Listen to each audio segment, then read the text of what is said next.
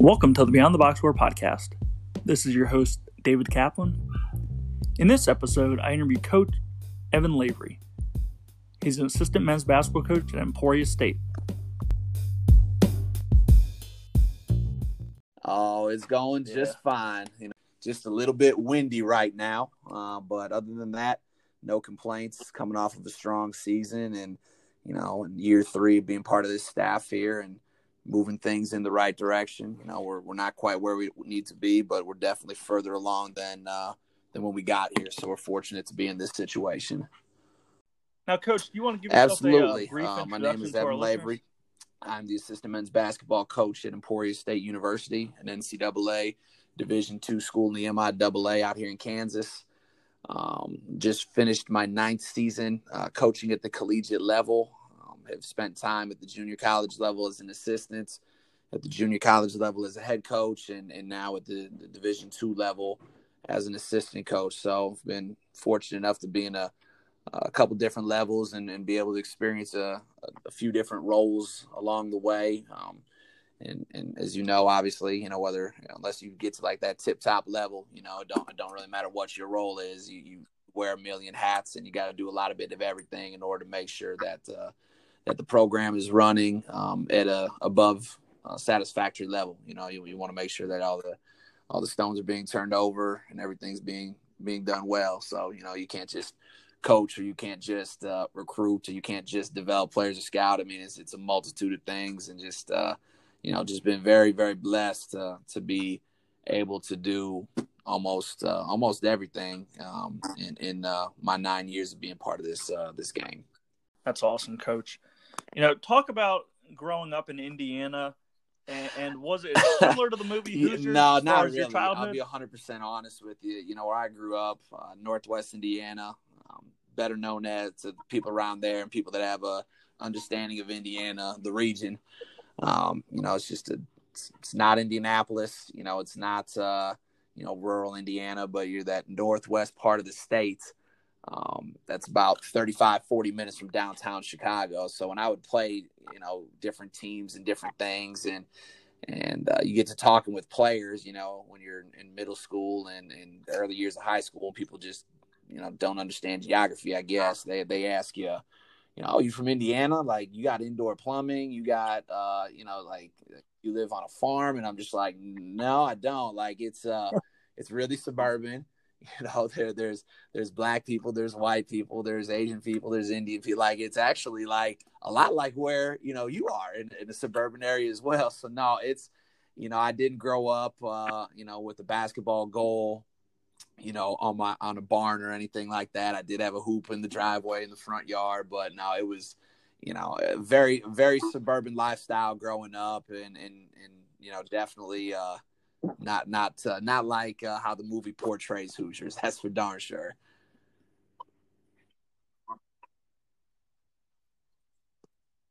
I love it. Non-existent. Coach, what was your recruitment like coming out of high school? I wasn't a very good player. I was able to be all right at the high school level. I loved the game. Is what I didn't realize at that point in time that I realize now when I'm on the other side of the fence is that, everybody has a different ceiling. You can work as hard as you want at some stuff, but there's certain things that's, whether genetics or just whatever you want to look into. But I mean, it's one of those things where, I had a lot of Division IIIs and NAIs out that way. I opted to walk on at a Division II school. Was there for a semester. It wasn't for me. I was kind of hoping to eventually get on to, be a scholarship level player. I didn't really understand the landscape and how things work. And learned very quickly when I was at that level that, I bit off more than I could chew. I then went to the junior college level, had a great experience at Kishwaukee College, started every game there for 2 years. And it was our last year, or my sophomore year, my last year there, we went to the Division II national tournament in Danville, Illinois. We finished 6th. And it was, it was a really strong experience there. And it exposed me to something in the junior college level that I didn't know a lot about. In Indiana, you got Ancilla, which is one of a very select few private junior colleges. And then you have Vincennes. And Vincennes is like the upper echelon of the upper echelon. So, they're not spending their time recruiting a guy like me. So being in Indiana, you really don't, I didn't have an understanding of the junior college level. And then, moving on and playing at that level, I realized how beneficial it was as a player, and just, with everything that I got to experience and continuing to play and get my game better and everything like that, at least as good as it could possibly get. And then have an opportunity to get recruited again, out of that. So, you mentioned, you go the JUCO route. What made that the right fit for you? And I'm sure after watching Last Chance U, people have that idea of, JUCO's, Last Chance U, Jason Brown type stuff. No, was that an accurate portrayal of your JUCO really experience? An accurate portrayal. It's sure we had a collection of guys, and like, they were all good dudes. You know what I mean? Just like on the show, you know what I mean? Like, obviously everybody, as from playing and coaching and stuff, everybody has their past. Everybody has certain things that they're trying to fight, or certain things that they're trying to leave behind from a past life or from back home, whether it's, be something serious, or maybe just like, hey, I just don't like my parents, or, hey, I just don't like being back home. People that go back home and stay back home don't amount to nothing. Like, again, everybody's fighting battles that we don't really necessarily know to its fullest extent.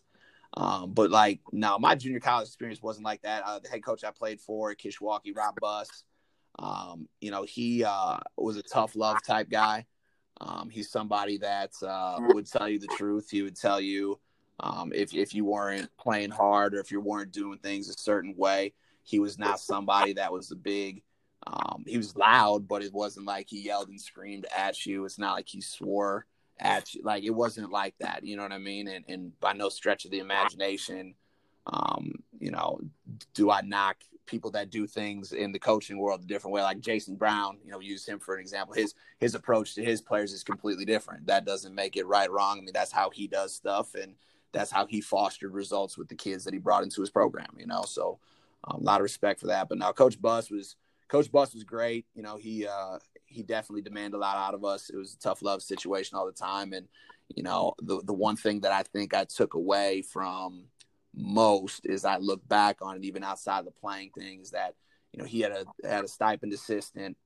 And just because, again, it's, D2 JUCO, and it wasn't the greatest setup in the world, where as you get in the coaching world and you get to see and hear how certain spots have multiple full-time assistants and different things. And, what I took from it was, I'm seeing the guy that's, doing the scouts and recruiting the players and calling the sets and making the subs. Well, he's also filling the Gatorade cooler. He's also sweeping the floor. He's also getting the jerseys out, and he's doing all this stuff. And that has, nothing to do what the outside world would think would be quote unquote coaching.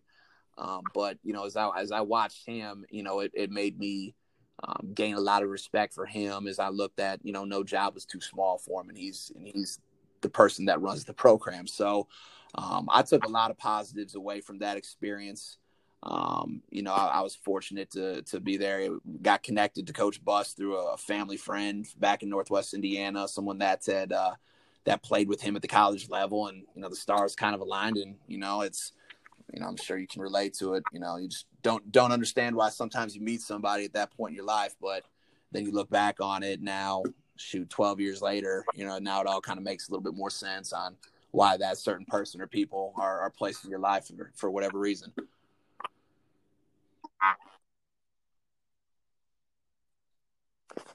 You mentioned you guys went to the Division II JUCO national tournament. Obviously it's not on national TV, but it's got to be exciting. No, it was great. You know what I mean? It's like? From what I remember of it, it gets a little bit further away every year, but my experience out there, it was fun. You know what I mean? Like, you got to, first off, you had a whole week of spring break that you practiced with your team, and you didn't have classes. And then the week that you came back from spring break, or were supposed to come back from spring break, we were in beautiful Danville, Illinois. You know what I mean? And it was great to be able to play in the last week of the regular season. We played a team. We played a team from out east in the first round, and played a poor first half, but the second half, we, like a lot of teams in a tournament setting like that, we kind of figure it out, and were fortunate enough to win. And then we ended up playing Lincoln College, who since years later has transitioned to be an NAI school. But Lincoln, when they were at JUCO, they had a couple guys. Keel Turpin, he ended up going to Florida State, and they just had a slew of other guys that were just really, really talented. We got rocked. I mean, we got absolutely rocked. And then we played, I believe it was Lewisburg in the once we hit the consolation bracket. We're fortunate enough to beat them. And then we lost our last game. I don't know, might have been Brown Mackey when they still had a program. I'm not sure, but no, the one, I definitely remember the Lewisburg, because I did a little bit of my notes on your end. You guys are obviously very familiar with them and being there out your way and everything. So, but no, it was a great experience, especially being able to be around that level of player. The culminating experience of the season is what we worked for, was what we played for each year. I mean, we honestly didn't play very well towards the end of the season. We just didn't. We got hot in the region tournaments. We were in the semifinals, and we were slated to have a matchup in the finals with South Suburban, who's every single year really, really good. But South Suburban got upset by Blackhawk College out of Moline, and we had already played Blackhawk twice and did well against them, and we kind of had their number, and we're really confident going into it. So, like anything, whether it's a player, and I didn't realize it then, and realize it now as a coach, it comes back to matchups come tournament time, and we were fortunate to get one that we felt good about, and we're able to extend our season and everything. And it was great. It was great. It was it's what you play for, to be able to have the opportunity to play games at the end of the season.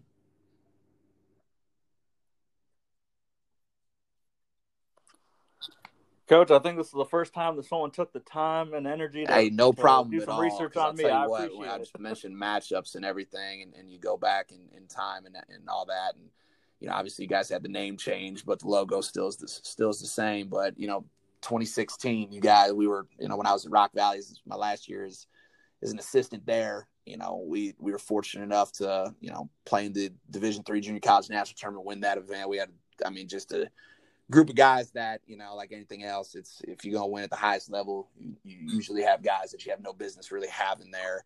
And I'll tell you, as we looked at certain things, the Davidson Community College, no, we didn't want that matchup. Well, we've been okay. I'm biased. I think we would have been, but at the same time, there's certain routes and certain styles of play. I mean, are you guys still getting up and down the floor at a ridiculously frenetic pace that you guys did back then? You mentioned your recruitment coming out of high school was, somewhat non-existent. How many schools recruited you during your 2 years of junior college level? It was back to the NAI level. There was D2s, like East Coast D2s, and some, not the caliber of say the MIAA or the GWC, NSIC.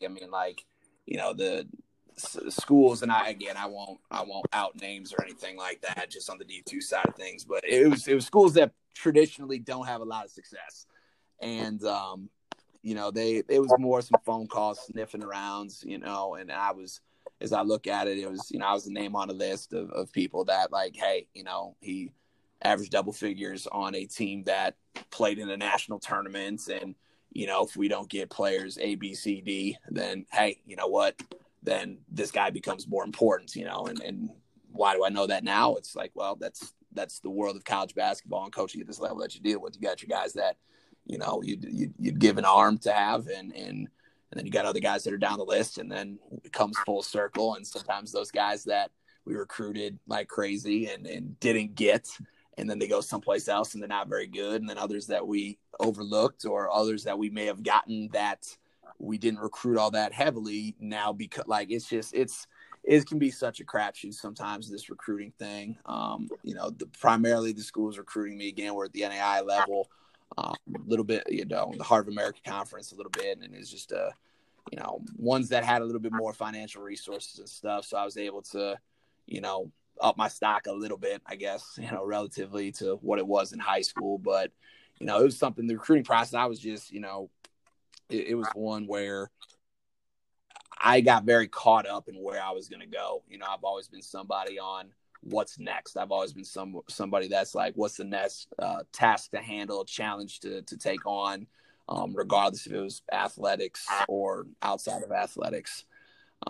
So, I had ended up committed to Central Methodist University in Fayette, Missouri, and it was like it was the best 2 years of my life. I met some of the best people in the world out there. Friends that I'm still close with to this day. Was very fortunate to be given an opportunity to go out there, and it was one of those that I made a decision pretty darn early. I didn't drag it out. I didn't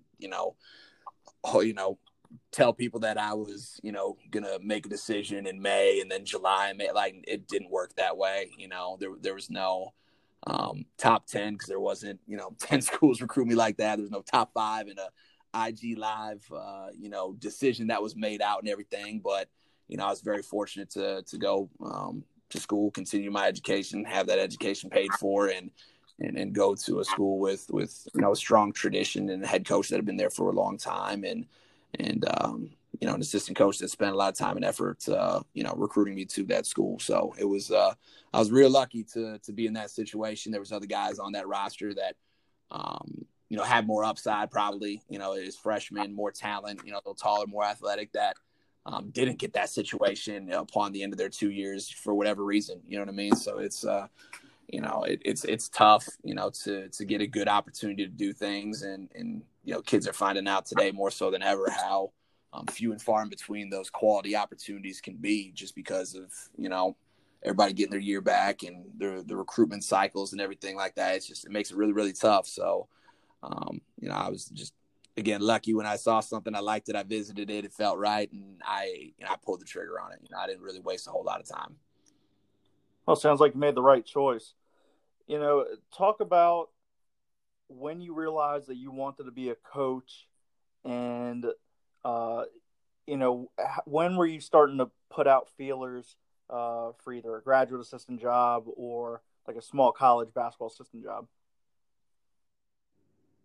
Sure. I think when I really realized how much I enjoyed coaching, I coached an AAU team out of Northwest Indiana for my younger brother. He's 5 years younger than I am, and he was going into his sophomore year of high school, I believe, and I was going into my sophomore year of junior college. So when they were putting the team together and they wanted somebody to coach their team, I was like, yeah, sure, I'll do it. I love the game, and I've never done something like this before, so let's see what it's all about. And I remember being and asking Coach Buss for some advice on it. He's like, "That will just with your practices and stuff. Hey, you are not you have done this before. Just make sure you write down some things and that and have a plan going into practice." I'm like, okay. So I remember sitting at my parents' house and just scribbling down stuff all over the place, and then I look and I'm like, holy cow, like this is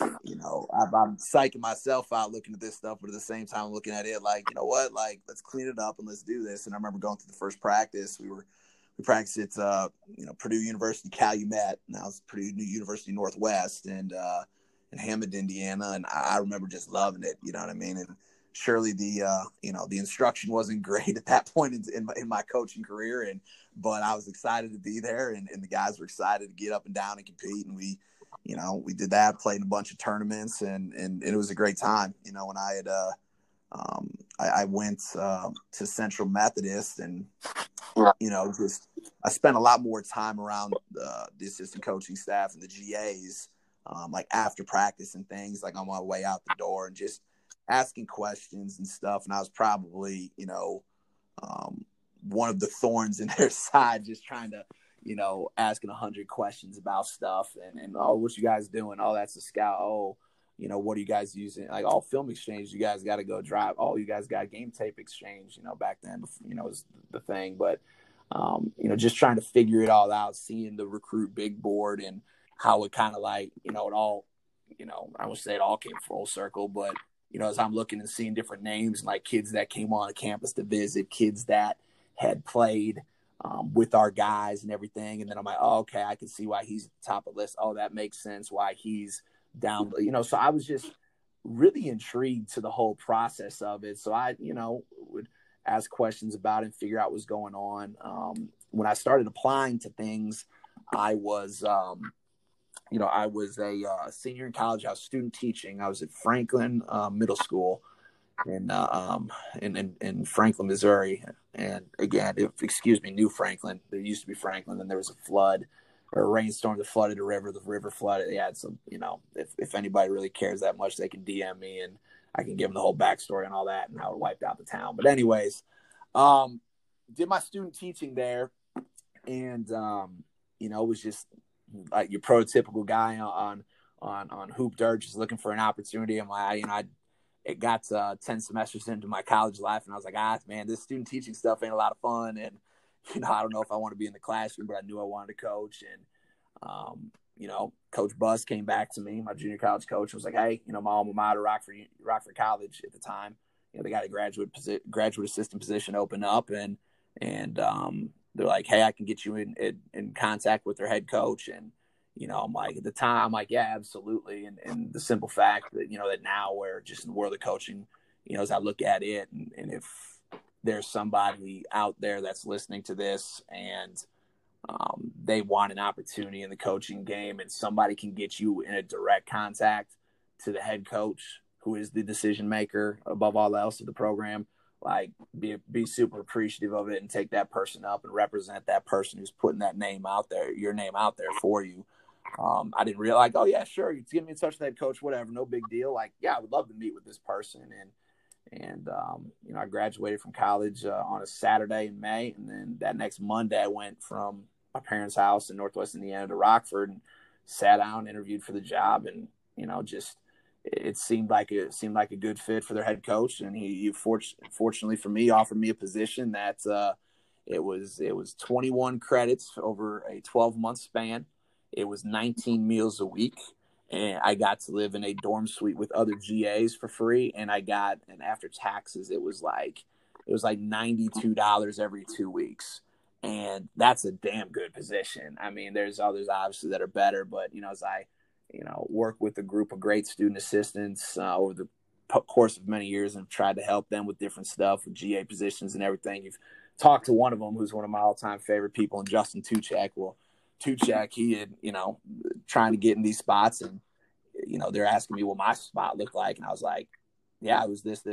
Like, wow, that's really good. And I'm like, yeah, I was pretty darn lucky to, walk into a situation like that. But, it's part of everything in this game. It's meeting certain people walking into your life for certain reasons, getting a little bit lucky. A lot of it's creating your own luck from there. But shoot, I had no idea what I was doing at that point in time.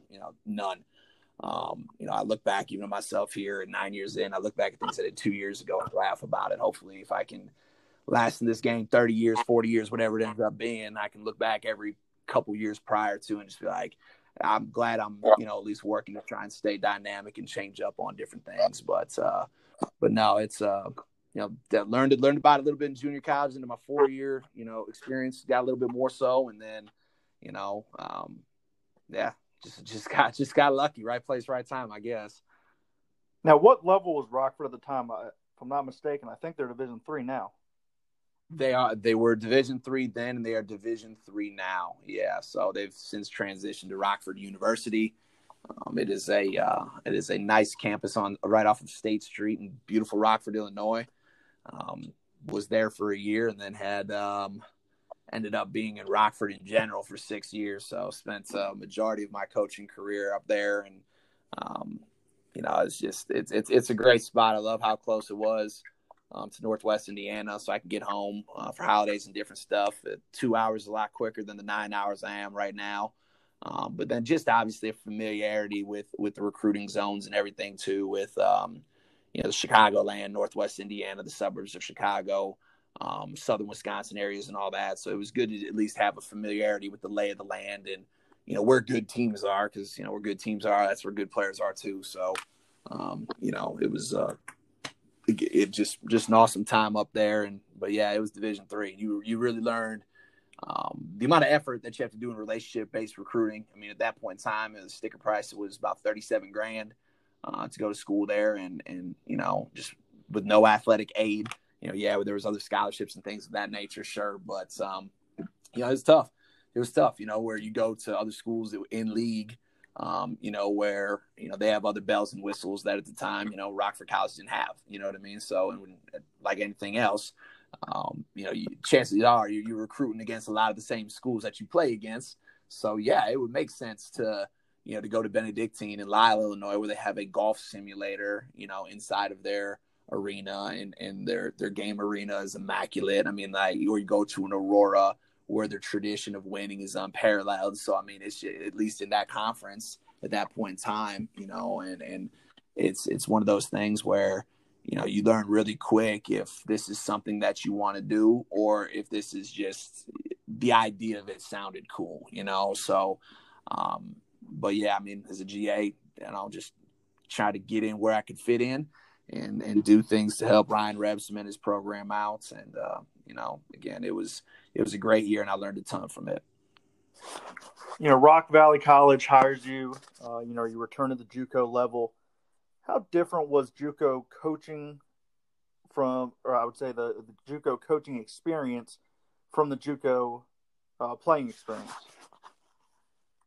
I mean, I think the biggest thing was just just still in a transition from, being a college player into now being a college coach. You know what I mean? I did 1 year at Rockford College, then go to Rock Valley, and, the personalities and stuff weren't really different. At the end of the day, it's when I was at Rock Valley College as an assistant coach, it was a position, and it has since been improved, like, a ton. Their assistant position is like their pay for their assistant is like quadrupled since I've been there. At the time, it was a $3,000 stipend assistant. The only reason why it worked and how it was able to work, for some odd reason, our head coach at the time, Craig Doty, worked for him now, current boss and our head coach here at Emporia State. He let me live with him for free because he understands the simple fact of college athletics, that if you want to have a multi-layered program and give everything that you can to a group of guys, it's not a one-person job, and you need to have somebody that can be there all the time in an assistant or in multiple assistants. So that allowed me the opportunity to be in the office throughout the day, to be able to do player development and things. And it really just came down to, how do we get what we're trying to instill as a program, into these guys in every facet of what we do, whether it's study hall, whether it's player development, whether it's practice. It's how are we getting across our teaching points to make sure that they're becoming the player they need to be, and more importantly, the student, more importantly, on top of that, the person that they need to be. The biggest adjustment for me, from Rockford College, where there was head coach, assistant coach, and me, was now there was head coach. There was another assistant at the time who was a retired high school coach, Steve Gores, incredible basketball mind. But again, he was there for practices and for games, whereas, I would be there, for the academic monitoring and different things like that, So it was one of those type things where I got to, and was very fortunate for it, to have the opportunity to wear a million hats, and millions, obviously an exaggeration, but I had to do a lot of different. I mean, I had to walk kids to financial aid to make sure that they were getting their verification forms in. I had to make sure, that guys were getting to class on time by doing classroom checks. I had to put the bigs through player development workouts. I had to do film exchange, which back then it was like here, like at our level, we were, synergy, and a lot of people are making the transition. It's getting there. But like back then we didn't have synergy for us. So I'd be meeting the likes of John Pagatti in all the parking lots at in South Holland, Illinois, like it was a darn drug deal. And we're sitting there like, hey, you got my stuff? And he'd roll down his window, and I'd drop 5 DVDs in there, and he'd hand me another 4, and I would be on my way and drive, 90 minutes back to Rockford to do what we needed to do and prepare for games. So, the difference in experience more than anything else it wasn't really the transition from player to coach. It was just the transition of having so many more responsibilities, having to learn how to manage all of that, and as well, not only manage the time within it, but to do the task at a level that's going to be conducive to winning a lot and helping these guys win a lot. And it was great, and for the first month or so, or first semester, it was challenging. There's no question about it. I think it's always challenging to a point. But after that first semester went down and really got comfortable with how things need to be in order to be streamlined within what we're doing, then, obviously it got better from there and got more comfortable from there. Gotcha. Now, Coach, you mentioned that, Coach Doty let you live at his place. Obviously, you're not making a whole lot of money. What other kind of side hustle did you have to do just so you could put food on the table and not, live on the dollar menu?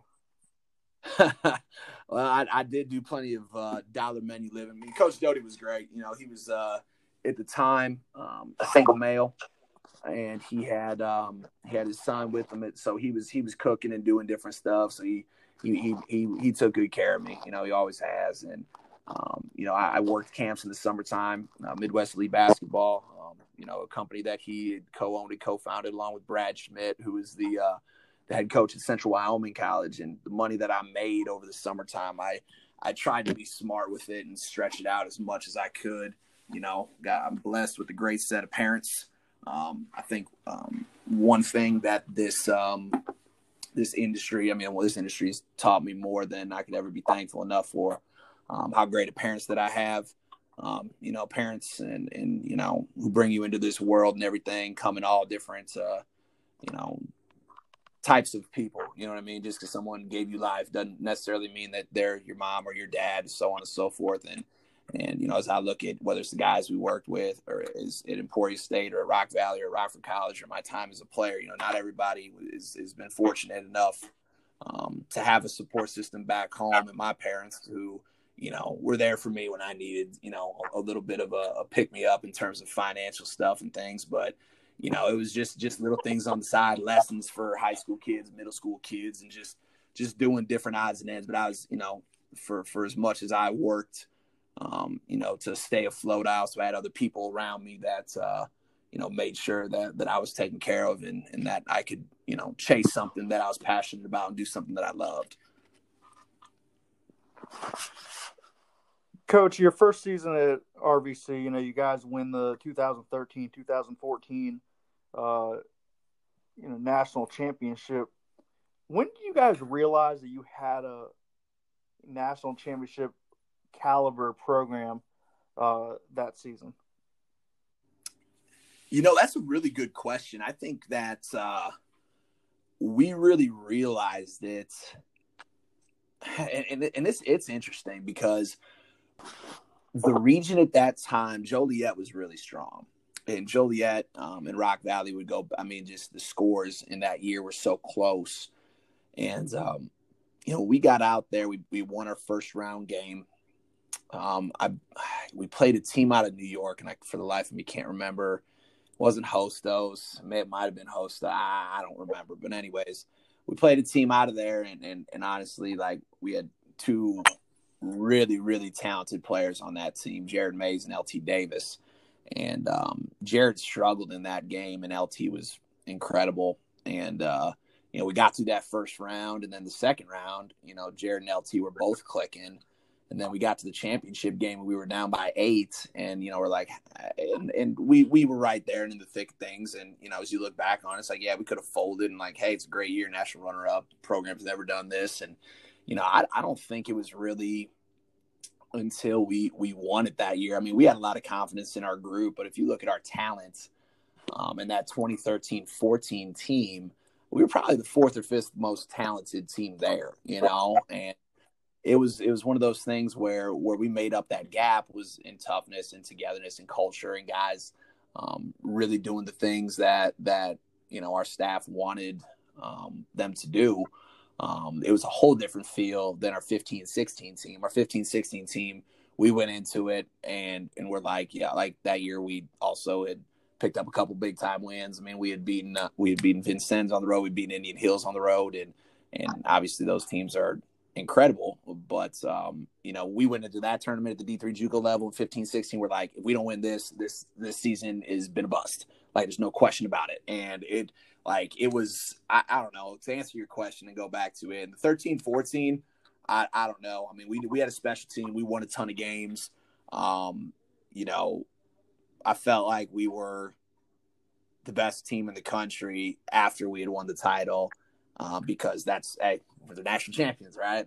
Whereas in 15-16, it was a whole different vibe just with that group of guys. There was a lot of guys that have been part of that 13-14 team as a red shirt. There's a lot of guys in the following year where we had, believe it or not, we were down 8 and then we were up 8 in a tournament game, up double digits in the second half against Richland at the Metro Dallas area in 14-15. We ended up losing that game. So there was a lot of guys, whether being red shirts or guys taking a gap year between 13-14 and 15-16, where it was a lot of the same faces of people that have either been a part of winning the whole thing or getting all the way to the championship game and losing. So when we got to that 15-16 team, the collection of guys was, I'm talking laser focus. I mean, no bad practices, guys holding each other accountable. Like, our job as coaches were pretty darn easy. Coach Doty called sets. He made subs. I made sure I watched the film and taught the guys about personnel and what the other team was doing, to the best of my abilities. And after that, we just kind of got out the way because they were pretty self-motivated and just a talented group of dudes that really just, that got it, you know what I mean? And they just understood what we wanted to do and how we wanted to do it and what needed to be done in order to get to where we wanted to be. That certainly helps. Everyone wants a winner. Did more coaches start to recruit your players when the win total kept increasing? Yes. And I mean, it wasn't, we had a couple guys each year, whether it was my 3 years as an assistant or 2 years as a head coach then in Rock Valley. That's, what we did and what we went through, there was more schools that came out the woodwork each year. The other thing that happens is the more games that you win, the more quality of recruit that you get into. Like, there's like that, those 13-14 teams, the 13-14 team of Rock Valley and what was able to be done in 15-16 has helped show recruits up until this point right now. One of my best friends in the world, Tyler Bradoff's head coach there. And it's like the pedigree and the tradition was established, back then with Coach Doty's teams. And, it was something that was real special, and the recruitment side of things definitely heated up. We had a lot of guys that, and I think our niche more than anything else was just NAI and D2 guys. I think though, like guys that were bona fide, full ride type guys at that level. Those were the guys that ended up getting recruited to at that level. Every year we had, Division I sniffed around and everything. We didn't have anybody in the course of those 4 years that Coach Doty was there, which was also 3 years I was an assistant there, and then the 2 years I was a head coach there. We didn't have anybody that picked up a Division I offer. There's a couple guys that absolutely had multiple Division I opportunities had they had, academically or their semester, their clock, everything like that. But, the recruitment stuff definitely picked up. I mean, something that we definitely did a lot of, especially my last 2 years at Rock Valley is recruiting email out to four-year coaches. And one thing I really tried to do, we made our highlights, we did all that stuff, but we just tried to eliminate fluff. It's like, hey, here's who he is. This is where he's from. This is what his phone number is. This is how many semesters and transferable hours he has. Will he graduate? Yes or no? And then we just put down like bullet points, like 3 or like, he's good at this, this, and this. He struggles with this. Here's the film. If you want anything else, holler at me. You want transcripts, holler at me. And we had a lot of luck with that, not only with our guys that would have undoubtedly been recruited at that level eventually, but also for the guys that maybe, because we did have some talented teams that didn't get as much run as others or didn't have as much film or statistics as others, that we were able to then, help those guys too. Because, I mean, if the junior college level, you want to compete for national championships, you want to move guys on to the next level. You can do that stuff. You will always have players. It's very much at that level of what have you done for me lately type thing. And, I think more powerful, potentially more powerful than winning games and winning championships is, kids seeing, hey, here's so-and-so who's an All-American. He moved on, to this university. Hey, he was all league. Oh, here's a kid that didn't even really pan out to being what I thought he could be, but he's still taken care of and is in an NEI school and his tuition is being paid for. And I think that's a lot of things, with what we were able to do at the junior college level is we would take a lot of guys who didn't have a lot of opportunities out of high school to get their school paid for. they bought into the program at Rock Valley College, and then from there, then they were able to move on and hopefully take some of the things that we taught and instilled in them to have the success that they did moving forward. The next season, you guys are ranked number one, from start to finish preseason until the final poll of the, NJCAA Division III basketball. Along the way, you guys broke several school records, 31-4 that season. You guys played the national championship game for the second consecutive season. How did it feel to be the hunted rather than be the hunter? It was good. I mean, I think with what was going on the year before and how many games we were able to win, and we felt that the entire year, and it was, you get to the national tournament and then you're not having to adjust your schedule for 3 days as long as you win. You're playing at 7:00 every single night, and it's something that's pretty darn sweet. So I mean, at the end of the day, like we expected the best out of our guys every time, and because of what we were able to do that year and the year prior to, we expected everybody else to give us everything that they had as well. So I think that, at the time I didn't really think too much about it. I know Coach Doty didn't either. I think, we're both process-oriented individuals.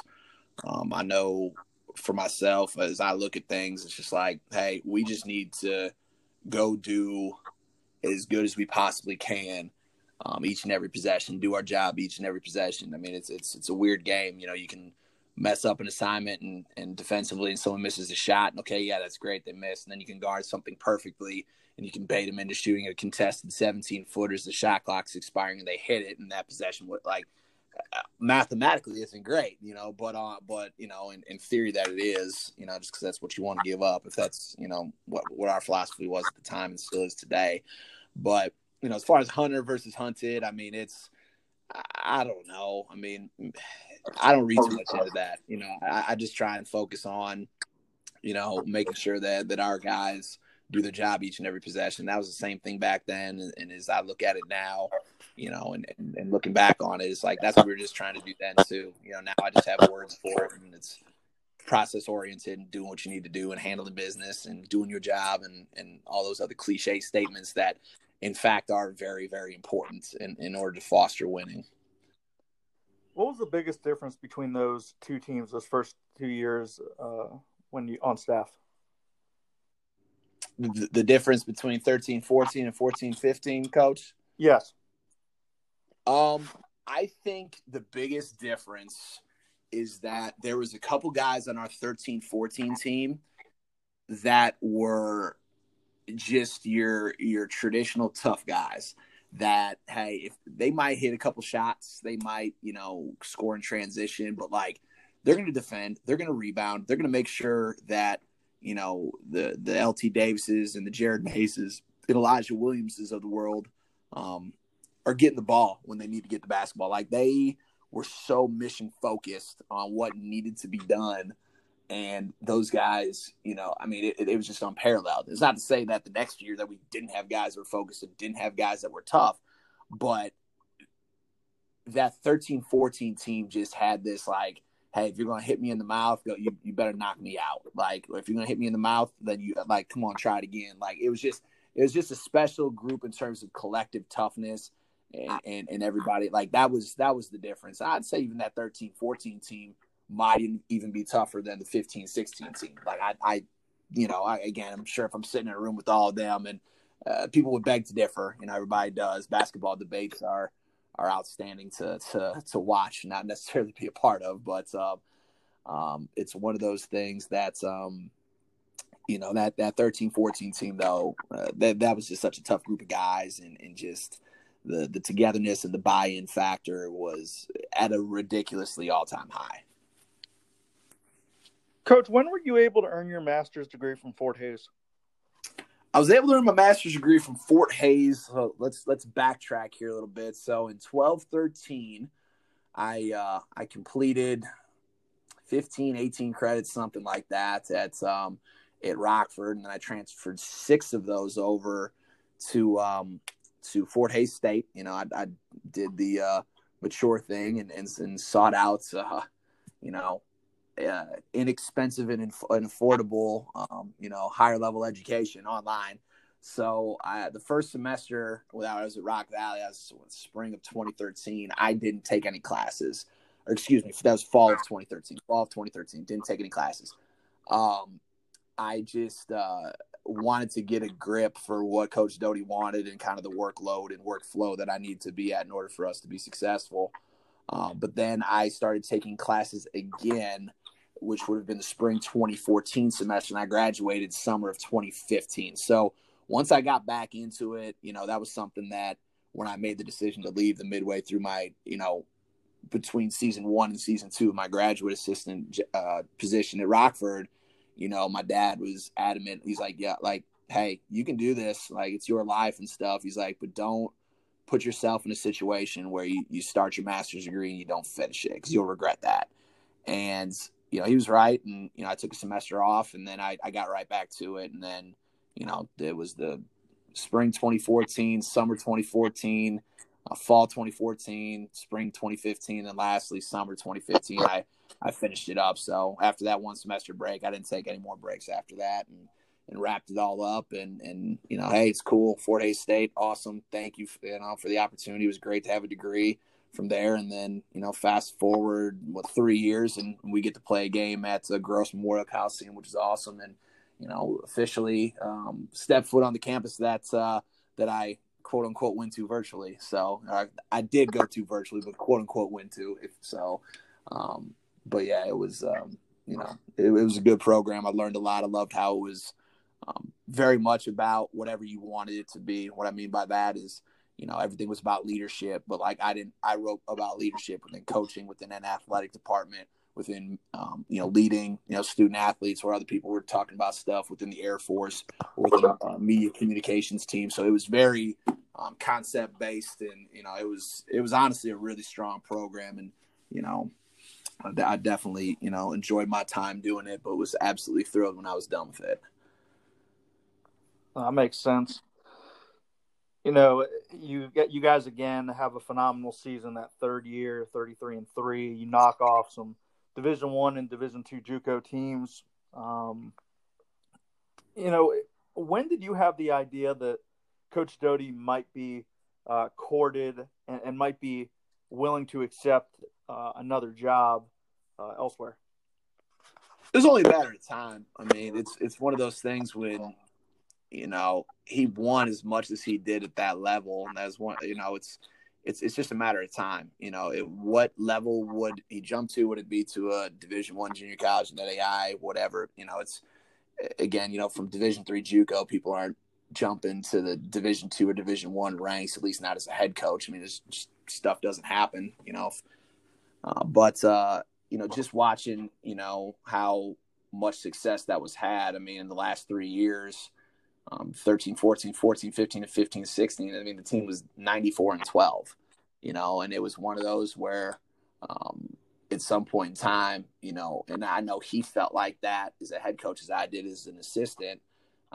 It was just time for another challenge, you know what I mean? And mine was like, yeah, it's time for another challenge, but it's also time to, hopefully get into a position where I'm not living with my boss and making $3,000 from the school, and not having a benefits package and all that. So, I think that even after that 14-15 season, like it was just a matter of time. If you spend time with Coach Doty, he's, somebody that, can sell snow to an Eskimo, you know what I mean? Like, and actually deliver the snow too. Like, it's not, false promises and things, but it's one of those things where it was just a matter of time. It was just a matter of an opportunity opening up and the stars kind of aligning. And, after that 15-16 season, it did, and it was, just kind of, everybody kind of left for a minute, and then I came back very shortly thereafter. And, it was just, it was that, right after the Final Four in 2016 was a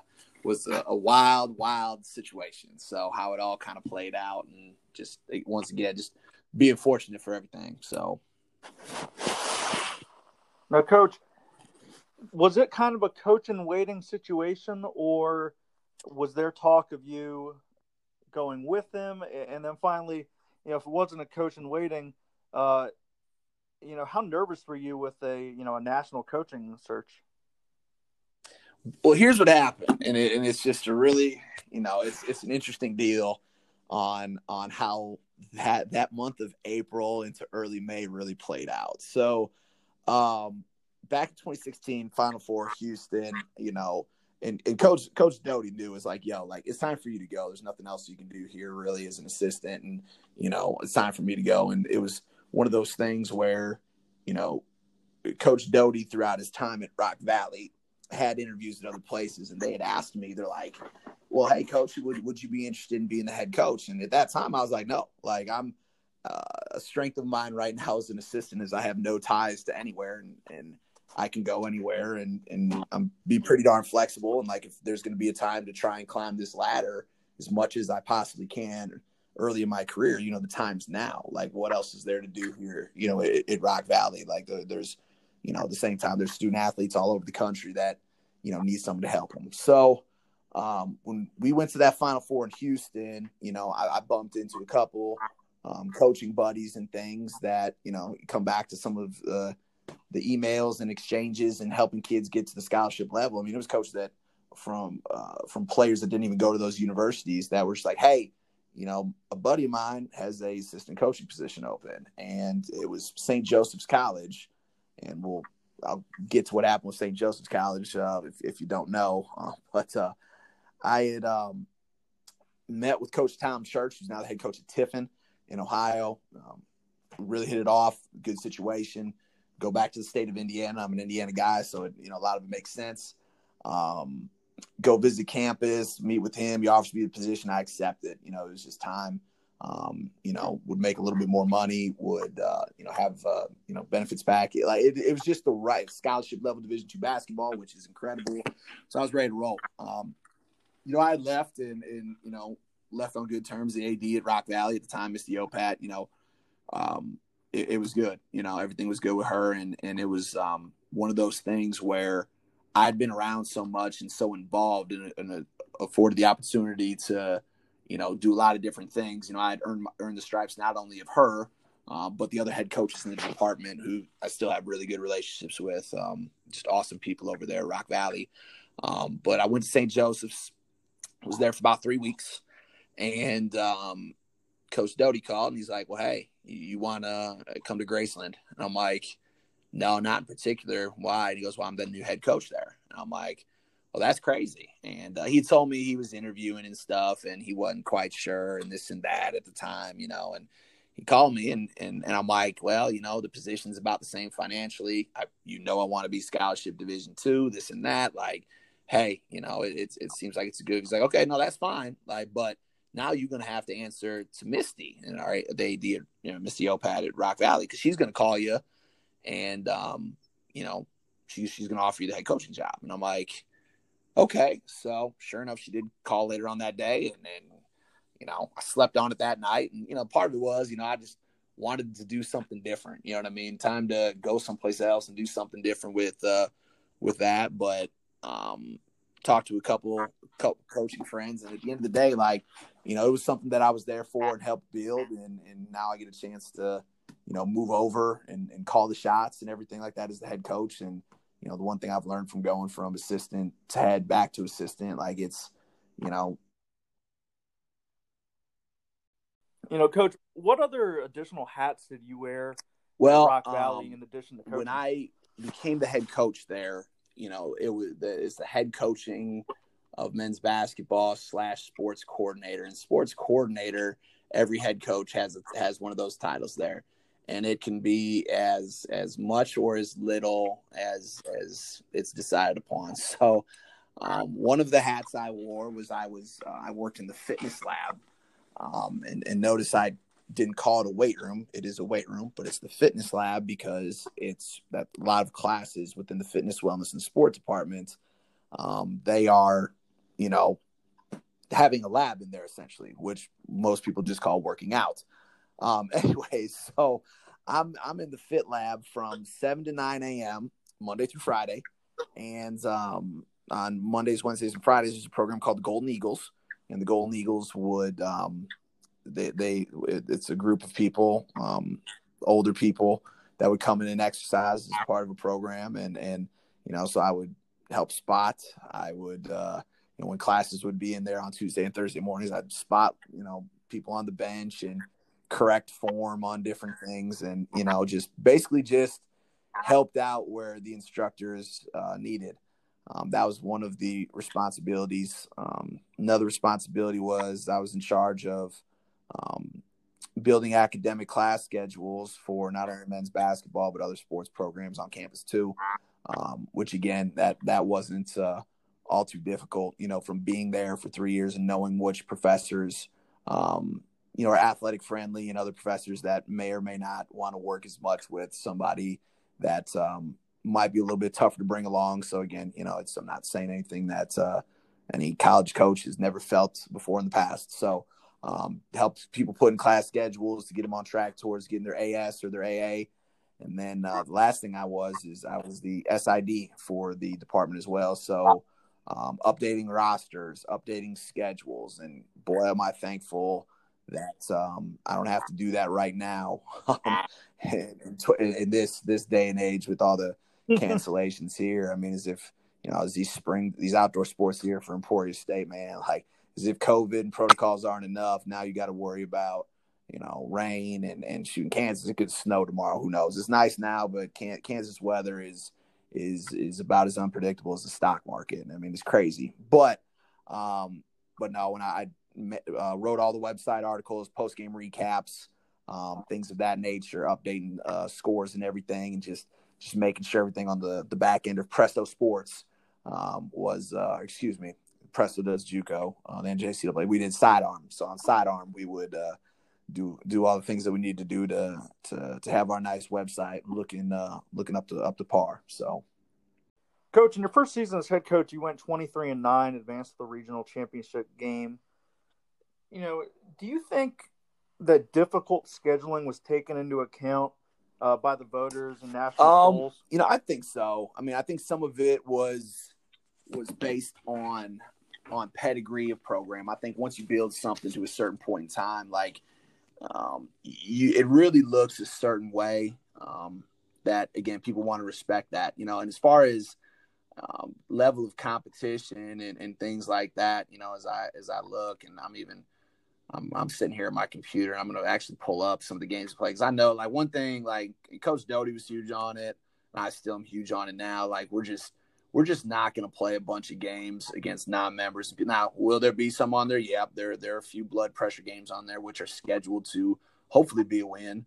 But again, as we look at some of these teams that we played, early on, I mean, South Suburban, who's absolutely loaded every single year, national tournament team. We had Indian Hills at our place. Kankakee, which is a Division I program. Macomb was really, really good. Kishwaukee was a nationally ranked team at that time. Ancilla was a nationally ranked team at that time. And you just look on down the line. I mean, there was a lot of teams that we had played and that were ranked, that were receiving votes, that did make national tournaments and things. And the other thing that was tough too is, I mean, as you look at that team in 16-17, that transition from 15-16, top four leading scorers all had graduated. LT Davis was National Player of the Year and a first-team All-American. He was gone. That's 17.9 points a game. Elijah Williams, All-American as well. That's 16 points and 7.4 rebounds a game. And that's before other supplementary pieces that can really, really go. So, I mean, when we look at that group and 23-9 and what we had, it was a strong team. It really was, and one thing that was tough for me personally is, how we finished in the 3 years prior and where we were at, with teams moving forward. That was the first year in 16-17 of really having, there were some guys that were on that 15-16 team in 16-17, but they were primarily guys that were in a supplementary role. They stepped up and did a great job when they got their opportunity. But again, it was just, there wasn't as much continuity in the roster. Guys had, finally graduated and finally had moved on and stuff. And, it was one of those things where it was becoming to be a new look and new faces and names within the program. And it definitely, it had its moments of being stressful. And then at the same time, it was one of those where, we could do whatever we want to in the regular season. When it comes down to the region, like a lot of the value was placed on, how we did in that last game. How did we do as a program in the region championship? If we didn't make it out of the region championship, in my eyes, the season was a failure. Not the guys, not moving people on, not the academics. There's still tons of stuff that was so successful about the year, but the season just wasn't how we had planned it out to be. And that's just kind of the cutthroat mentality that, I want it to be. And quite frankly, if I'm going to continue to do this, and this might sound bad, it's nothing's going to be good enough. You know what I mean? Like there's always ways that we can improve. There's always ways that we can get better. There's always ways that we can strive to just do more, both individually and collectively as a group. So I know I kind of went a little bit all over the place on that one, but no, I think again with what we were able to accomplish in the past and our difficulty of schedule, I think that definitely gets taken into consideration, because we weren't, even if the team wasn't that great, they were still an NJCAA school. I mean, we weren't playing any teams that were cupcakes. As I look through that whole season, we didn't play one non-member that year. So I mean, it's and great, awesome. That's at the end of the day. It is what it is, and how it ended up is how it ended up. But I definitely think the tough schedule helped prepare us for things. We didn't end up finishing the way we wanted to, but hey, it's college basketball, and that's the way it goes. There's a lot of good players on every program, and if you don't show up, you can get beat. It's as simple as that.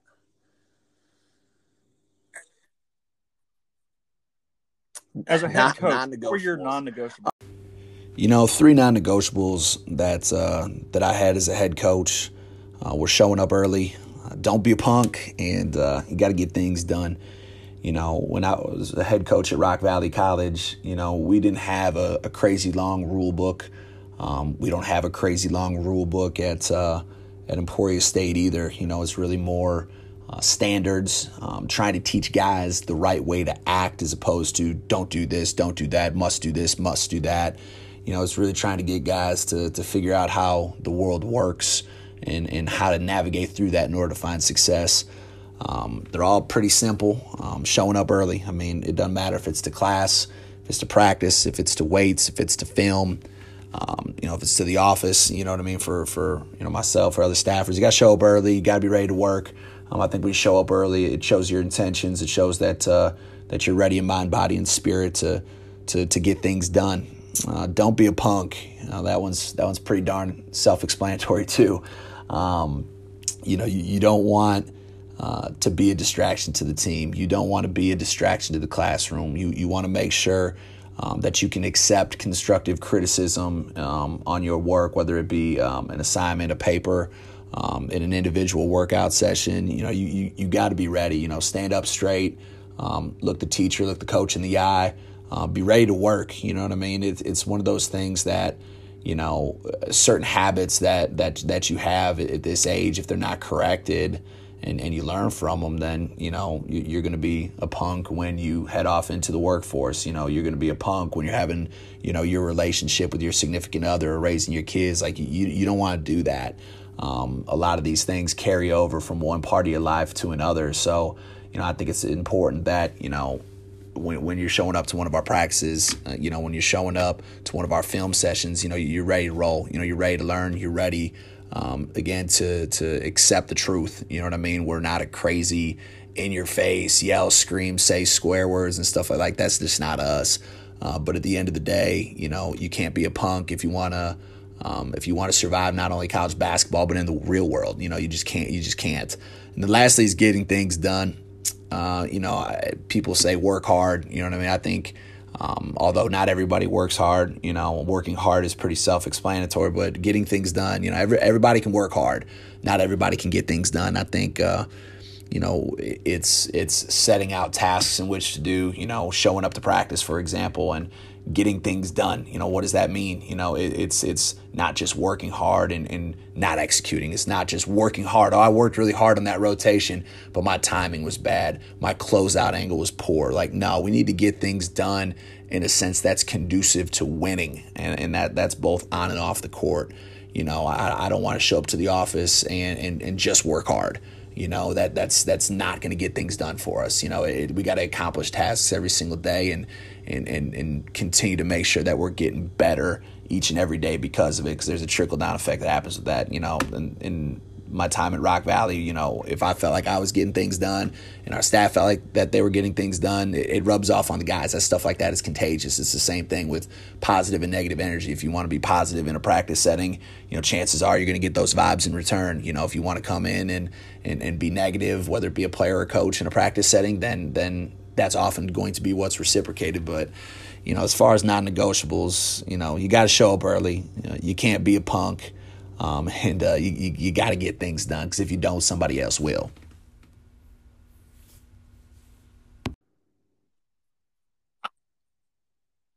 Besides the opportunity to reunite with Coach Doty, what made the jump to Emporia State as an assistant, right move? It was after time for a new challenge successful once 10 years again, as head coach? you know what I mean? And granted, you could say, Evan, you didn't win a national championship as a head coach. And that's correct.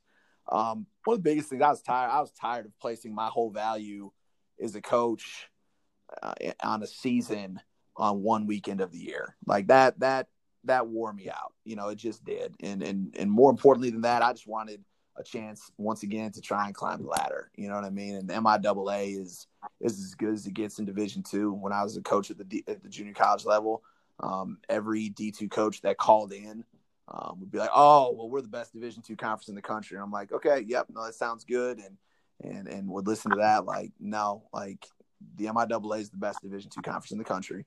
I'm proud to be on a staff in this league. It's a great league. There's very, very good coaches and even better players and guys that are just incredibly talented. And any game that you can go into, you can win. Any game you can go into and you can just get absolutely worked.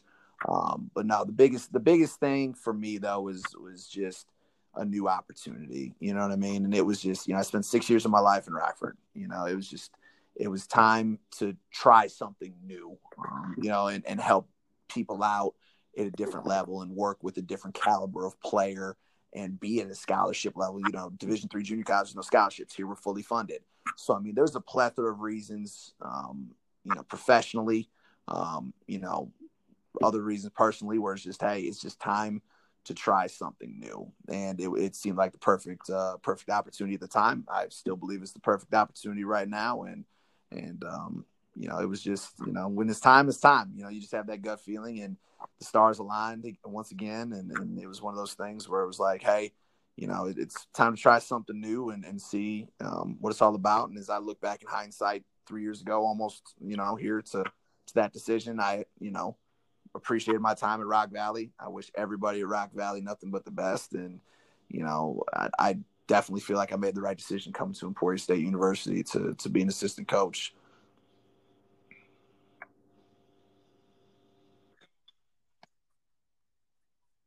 Coach, you talk about new challenges. Obviously the team, in the last 10 years has had one winning season, which, just from talking to you, I can tell, that excites you every day is, to really flip the script.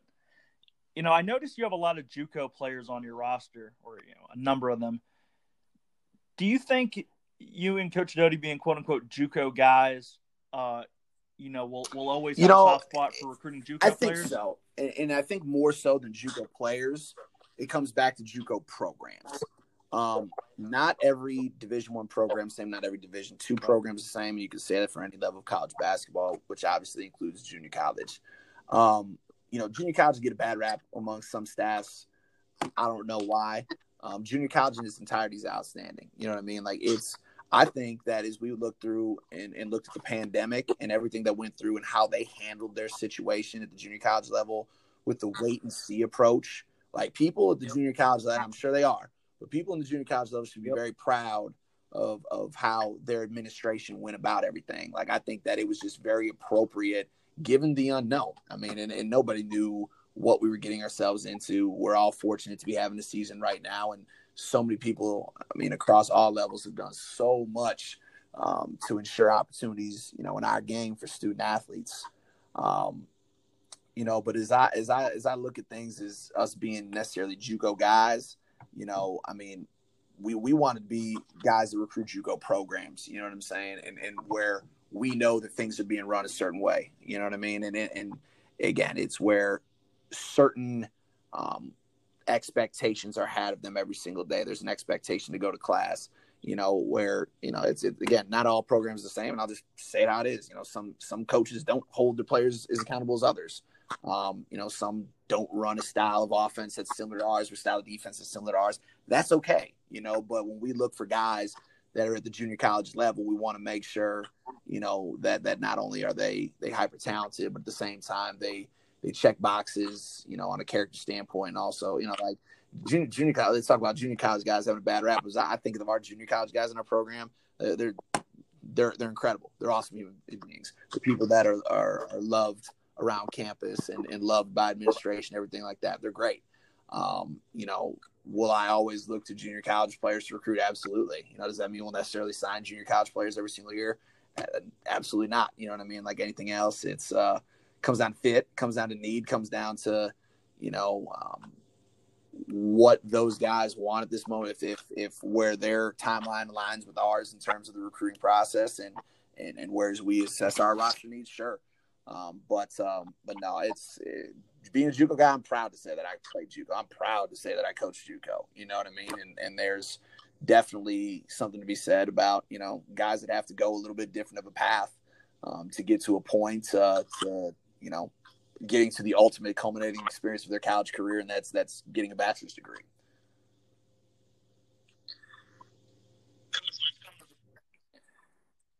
Coach, we've come to the section I call start, bench, cut. I give you three things. You start one, bench one, and cut one. Nike, Adidas, Under Armour. Yeah, I'm gonna start Adidas. I am going to bench Nike, and I'm going to cut Under Armour. We're an Adidas school, so I know what it's about. Okay. Jordan, LeBron, Kobe. Yeah, we're absolutely starting Jordan. Kobe is coming off the bench, but he'll be the best sixth man in the history of sixth man if this is the case. And then yeah, we are cutting the king. And if anybody has any flack on that with me, then that's fine. Hit my DMs and we'll find time to meet and we can discuss. So, Coach, I think that's the best answer to that question I've gotten yet. DMX, Coolio, Ice Cube. Well, I mean, DMX has just some classics when it comes down to stuff that you listen to in the weight room or pregame. So we're going with DMX. We're gonna give DMX that start. We're giving to we'll give Ice Cube the off the bench role, and then we can cut Coolio back to his gangster's paradise.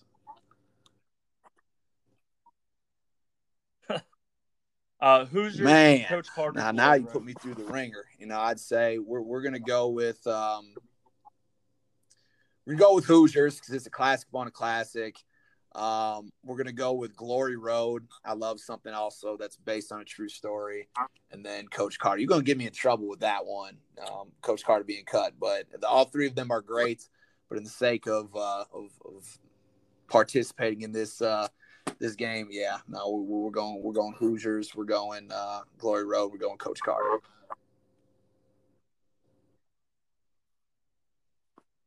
Finally, the last question, which is everyone's favorite: Hoop Dirt, verbal commits, NCAA transfer portal. I'm gonna go with the transfer portal right now. Transfer portal is gonna start for us. Because again, this year is. Yeah, if you're got an offer out there and you feel like it's right, you better take it. So transfer portal is definitely starting. Verbal commits will come off the bench, and then Hoop Dirt will be cut because right now all I'm worried about is trying to find the right type of guys that can help us get over this hump.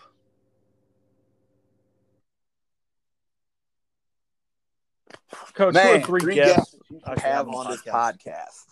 Well, you've already had one that I would throw out there, so I can't say Justin Tuchek because, I went to bed last night thinking that I had to try and bring as much energy and charisma as he does, but little do I. I mean, I know darn well that's not possible. Three people that you need to bring to this podcast. I think a really good listen would be a guy by the name of Jeremy Esri. He is the head coach at North Central Missouri College. Jeremy Esri is a JUCO guy through and through, and is taking a program that when he played there and was an assistant there, got to points in the region tournament where they didn't have the success they won. Now he's got them over the hump, and they're, each of the last 2 years, he's taken his alma mater, one of his alma maters, and has led him to a national tournament. So Jeremy Esri at North Central Missouri College, yes, absolutely. I think that's he would do a great job with that. Another I would say would be Kyle Cooper. Kyle Cooper is the head coach at Western Texas College. He has he has a whole bunch of experience at the junior college level. He has such a calm and cool disposition where some coaches yell and scream and do different things to get their guys to play hard. Kyle Cooper isn't that. Kyle Cooper is just, he's special. He's special with how he does things. And I think the last one, somebody else that should be on this podcast. Here's one for it. Nathan Kading. He's the director of basketball operations at North Dakota. Nate has been, at the D2 level. He has also been in Division 1 level in operations position. I think that, every time I talk to him about basketball, about recruiting and different stuff, I think he's very intelligent and is definitely a funny guy. So I think those three would be, good people to look at across a multitude of different levels of basketball too.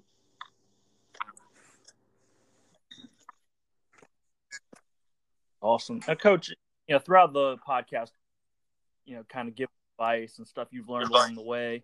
What's one parting piece of advice you would give people trying to get into coaching or move up the ranks? I think one thing is that you got to understand that you can run your own race. You can't be afraid to run a race different than anybody else.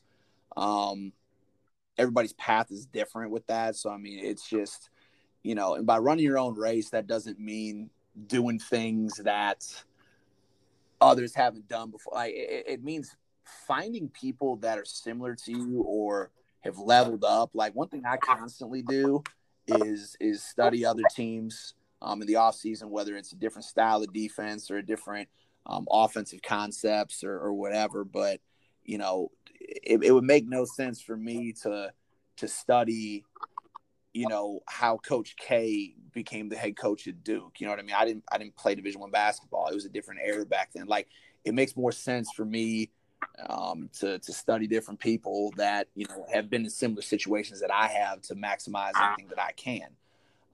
So again, don't be afraid to run a different race, but at the same time, find people in the lanes next to you that can provide insight to help you out. I think that's huge. You can't do this journey alone. And I think the other thing is just, maximizing the day. Today's pivotal. Today means everything. And I think if you can't get through what you need to get through in that particular day, you're just going to be behind. I think as coaches, we're very programmed to focus on what's next. But at the same time, I think that we are also just always 2 weeks behind on something. You know what I mean? Like it's just kind of the way it is with all the different things that get thrown on your desk and everything. But I mean, just understand the importance of the now and understand the importance of taking care of those players in your locker room to make sure that they're getting everything that they can in order to be successful. Because if they can find a way to buy in and do the things that you ask them to, great things can happen for everybody involved. Coach, if listeners want to get in touch with you, social media, they can email, go ahead what have and you, what's the best send way? me a direct message at Coach Lavery. They can hit me on Twitter with that, and then my email's on the website as well. I do respond to that. If they reference this, I'll make sure I hit them back, and then I'll tell them to make sure that they don't share my podcast, but they share every single other one of your podcasts that you've done, Coach. And that way, this thing can hit new heights. I appreciate that, Coach. Coach, I can't thank you enough for coming on the podcast. Like I said, I know you guys will get that thing going, and we're going to be a force to be I reckoned with at the appreciate D2 that. level. We'll keep for years to working. come. We'll keep doing what we need to do and try and get a little better each day. Good things take time, but hey, we'll stay with it and get exactly where it needs to be. The people of Emporia. Thanks for listening to the Beyond the Box Score podcast. Don't forget to subscribe, leave reviews, and rate 5 stars.